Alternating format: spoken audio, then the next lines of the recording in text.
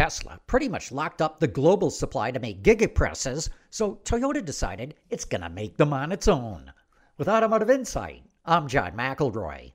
When Tesla started using giga castings to make cars, it got rid of 140 steel stampings, 800 spot welds, and hundreds of robots.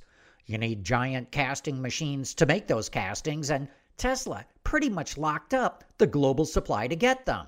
So Toyota decided it's going to make its own giga casting machines, and no wonder.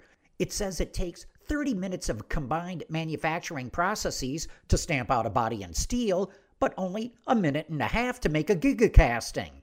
Toyota's got a steep learning curve ahead of it. It's never made giant casting machines like this before, but the benefits are too big to ignore, so that's why it's taking the plunge, and it plans to use giga casting to make its EVs when the next generation of them comes out in 2026.